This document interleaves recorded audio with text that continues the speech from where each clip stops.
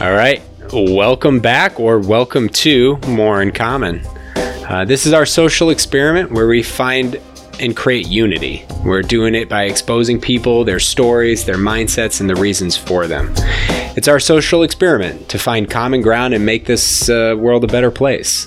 We try to do it by exposing so-called difficult topics such as race, politics, religion, mental health, and evaluating people's stories, their thoughts, and the reasons for having them. And we challenge our ability to evolve how we see and think of each other, ultimately exposing that we have more in common than that which divides us, even while rooted in differing points of view.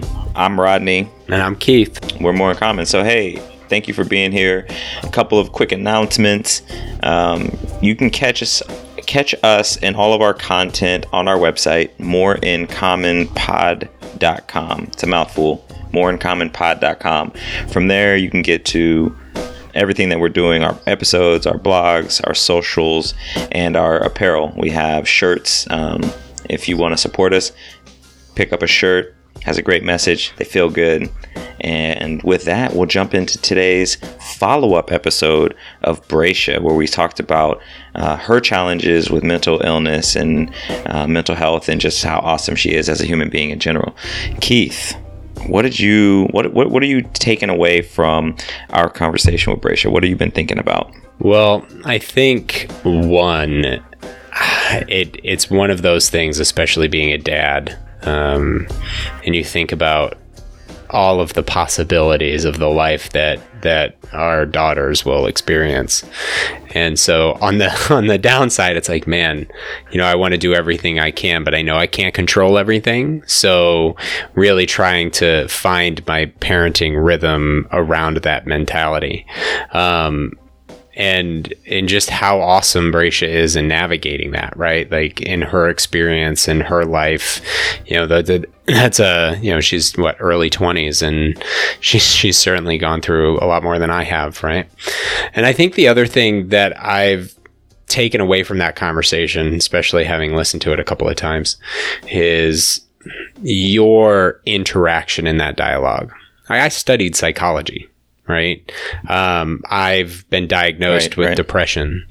Like I've, navigated this ecosystem in one fashion or another for a long time. So talking about mental illness is actually pretty normal for me, if you will.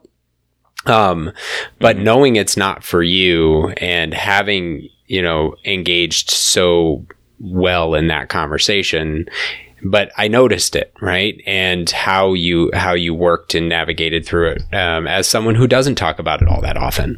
So I thought it was a bit of I don't want to call, I guess I'll call it a light bulb moment of the difficulty of these conversations for most people, not just myself, right? Like, and you kind of take advantage of your own world that you live in. So, it's helping me frame the importance of having that conversation, because I would otherwise say, yeah, of course it's important. We should do it, right? But it's not the easiest thing for everybody to navigate, right?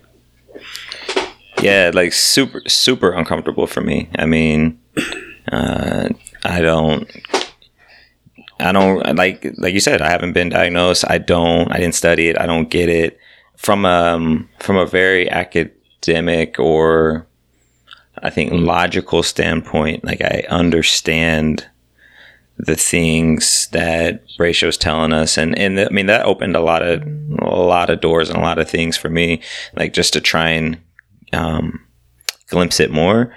But it's that's why I'm so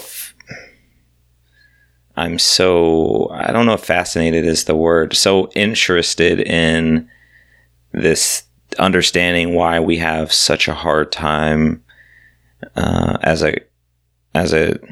individuals, and then as groups of people and families dealing with mental troubles.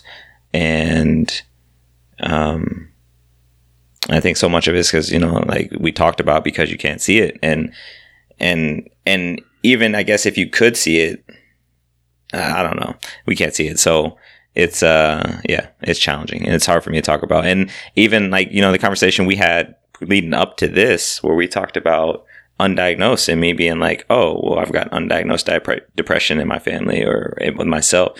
Like, I don't even know how you talk about that as somebody who's not been diagnosed, but thinks they have tendencies towards and or has symptoms of, right? It's like, well, those things aren't equal, but being so far removed from it, like, it doesn't make sense. And then there's also the aspect of like, I don't want to go see a doctor to talk about it. Like, what if I do? I don't want that. There's an avoidance aspect for myself. I don't know about others, but for me, I'm curious. And I mean, that's super insightful, right? Because, I didn't really think about it until I listened back to the conversation. And so I'm curious how, with all that said, how the conversation with Bracia, like what was a big thing that you took away from it, especially given the context that you just laid?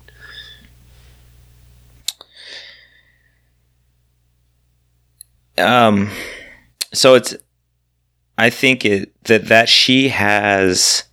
she's been able to tie together, at least, from all the data that she has or all the info she has, she can tie together her accident and breaking her arms to a lack of control, and the lack of control leading to eating disorder because she wanted to have control over something. And that's after years of looking back at diagnosis, right? But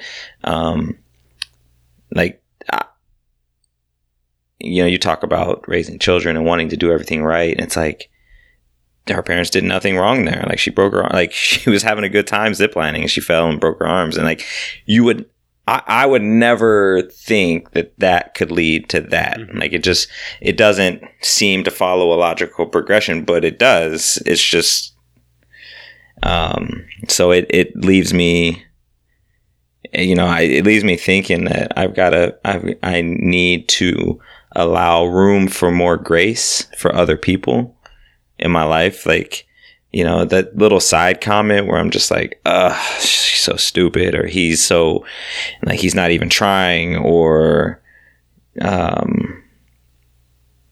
whatever it is. It's just like, maybe I just need a little bit more grace, because I really don't know what's going on under the hood, like in the head.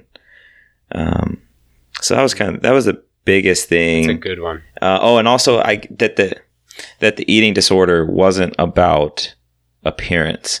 There's this, I guess it's maybe I don't know if it's the easy way. It's just it is a way to relate to a thing, I guess. Like, oh, you want to look better, so you're eating less.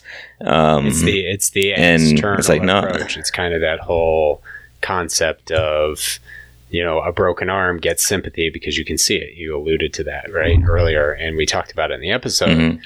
Whereas, a mental illness is something that's not tangible, you can't see. Well, control isn't either, right? Control is not a tangible thing. It is an experience of our life. Whereas, it makes sense. Oh, I have this because I want to be skinnier, because that's the end result of not eating, right? But the reality is, it's not about the end result. It's about the process along with it. Yeah, and then there's the thing, we didn't talk about this per se. There's the, she was looking for control. Mm-hmm. Her mechanism was food, and then it led to serious health issues that, almost cost her life. And like, that's like the gravity of that, like how, because I think somebody I could listen and say, well, you want to control, so why not control, like, how about eat some food and then up your nutrition? But it doesn't work like that. Like, there was a break in there that didn't allow her to flip a switch, if you will, and say, oh, okay, yeah, well, I need more nutrition so I can be healthy. Like, that wasn't even in the that wasn't even in the brain. And like, it's, like, that's how serious this is. Like, that it's so serious that you can look completely past your own well-being. And you know, it goes back to the grace comment, man. Like, it's serious. It's not just fairy dust and whatever. Mm-hmm. Like, this is real. This is really real. Yeah, I just have to, you know, say it was a great appreciation to have Bracia on to talk about her story, because it's hard, right? And it's hard for a lot of people, and it is serious. Like, this isn't it's not a joke. It's not just pick your chin up and get after it, right? Like, these are real things, and I love what you said about having more grace, because I certainly could follow that line of thought as well, and giving people a more of a pass, because you just don't know. Even if they got an hour of sleep last night and they don't want to tell you about it, and they're just you know, having that type of day, you just never know. And you know, we often sit back and go, ugh, you know, this guy is, and that guy is, and this gal is, and that gal is, and you know, it is a moment of opportunity to look at situations and, you know, look at people who are stronger than I think I am, like Bracia at times, you know, and I would, you know, and think about people in a much more positive way, because, you know, they could be stronger than you, because they could be dealing with something way worse than you have to deal with today. Yeah. And she's, you know, and she's taken it. She's taken it. She's recovered from anorexia. She's managing or managed bipolar to this point, and she's out here trying to figure out how to help other people. She's trying to increase exposure and tell real stories in a cinematic fashion so that people can digest it and hopefully make this thing more relatable for people. And she's man, that would be. She's an impressive young woman. Indeed. So it was fun recording, and I learned a lot. That's good. So, well, that's our follow-up episode. Thanks for joining us as always. And as Rodney said at the beginning, you can find the Bracia episode on our website, moreincommonpod.com, if you want to go back and listen to it. And of course, you can connect with us in the myriad of other ways that our website provides you. So this is More in Common. Expose, evaluate, and evolve. Evolve. Beep, boop, boop, boop. Beep.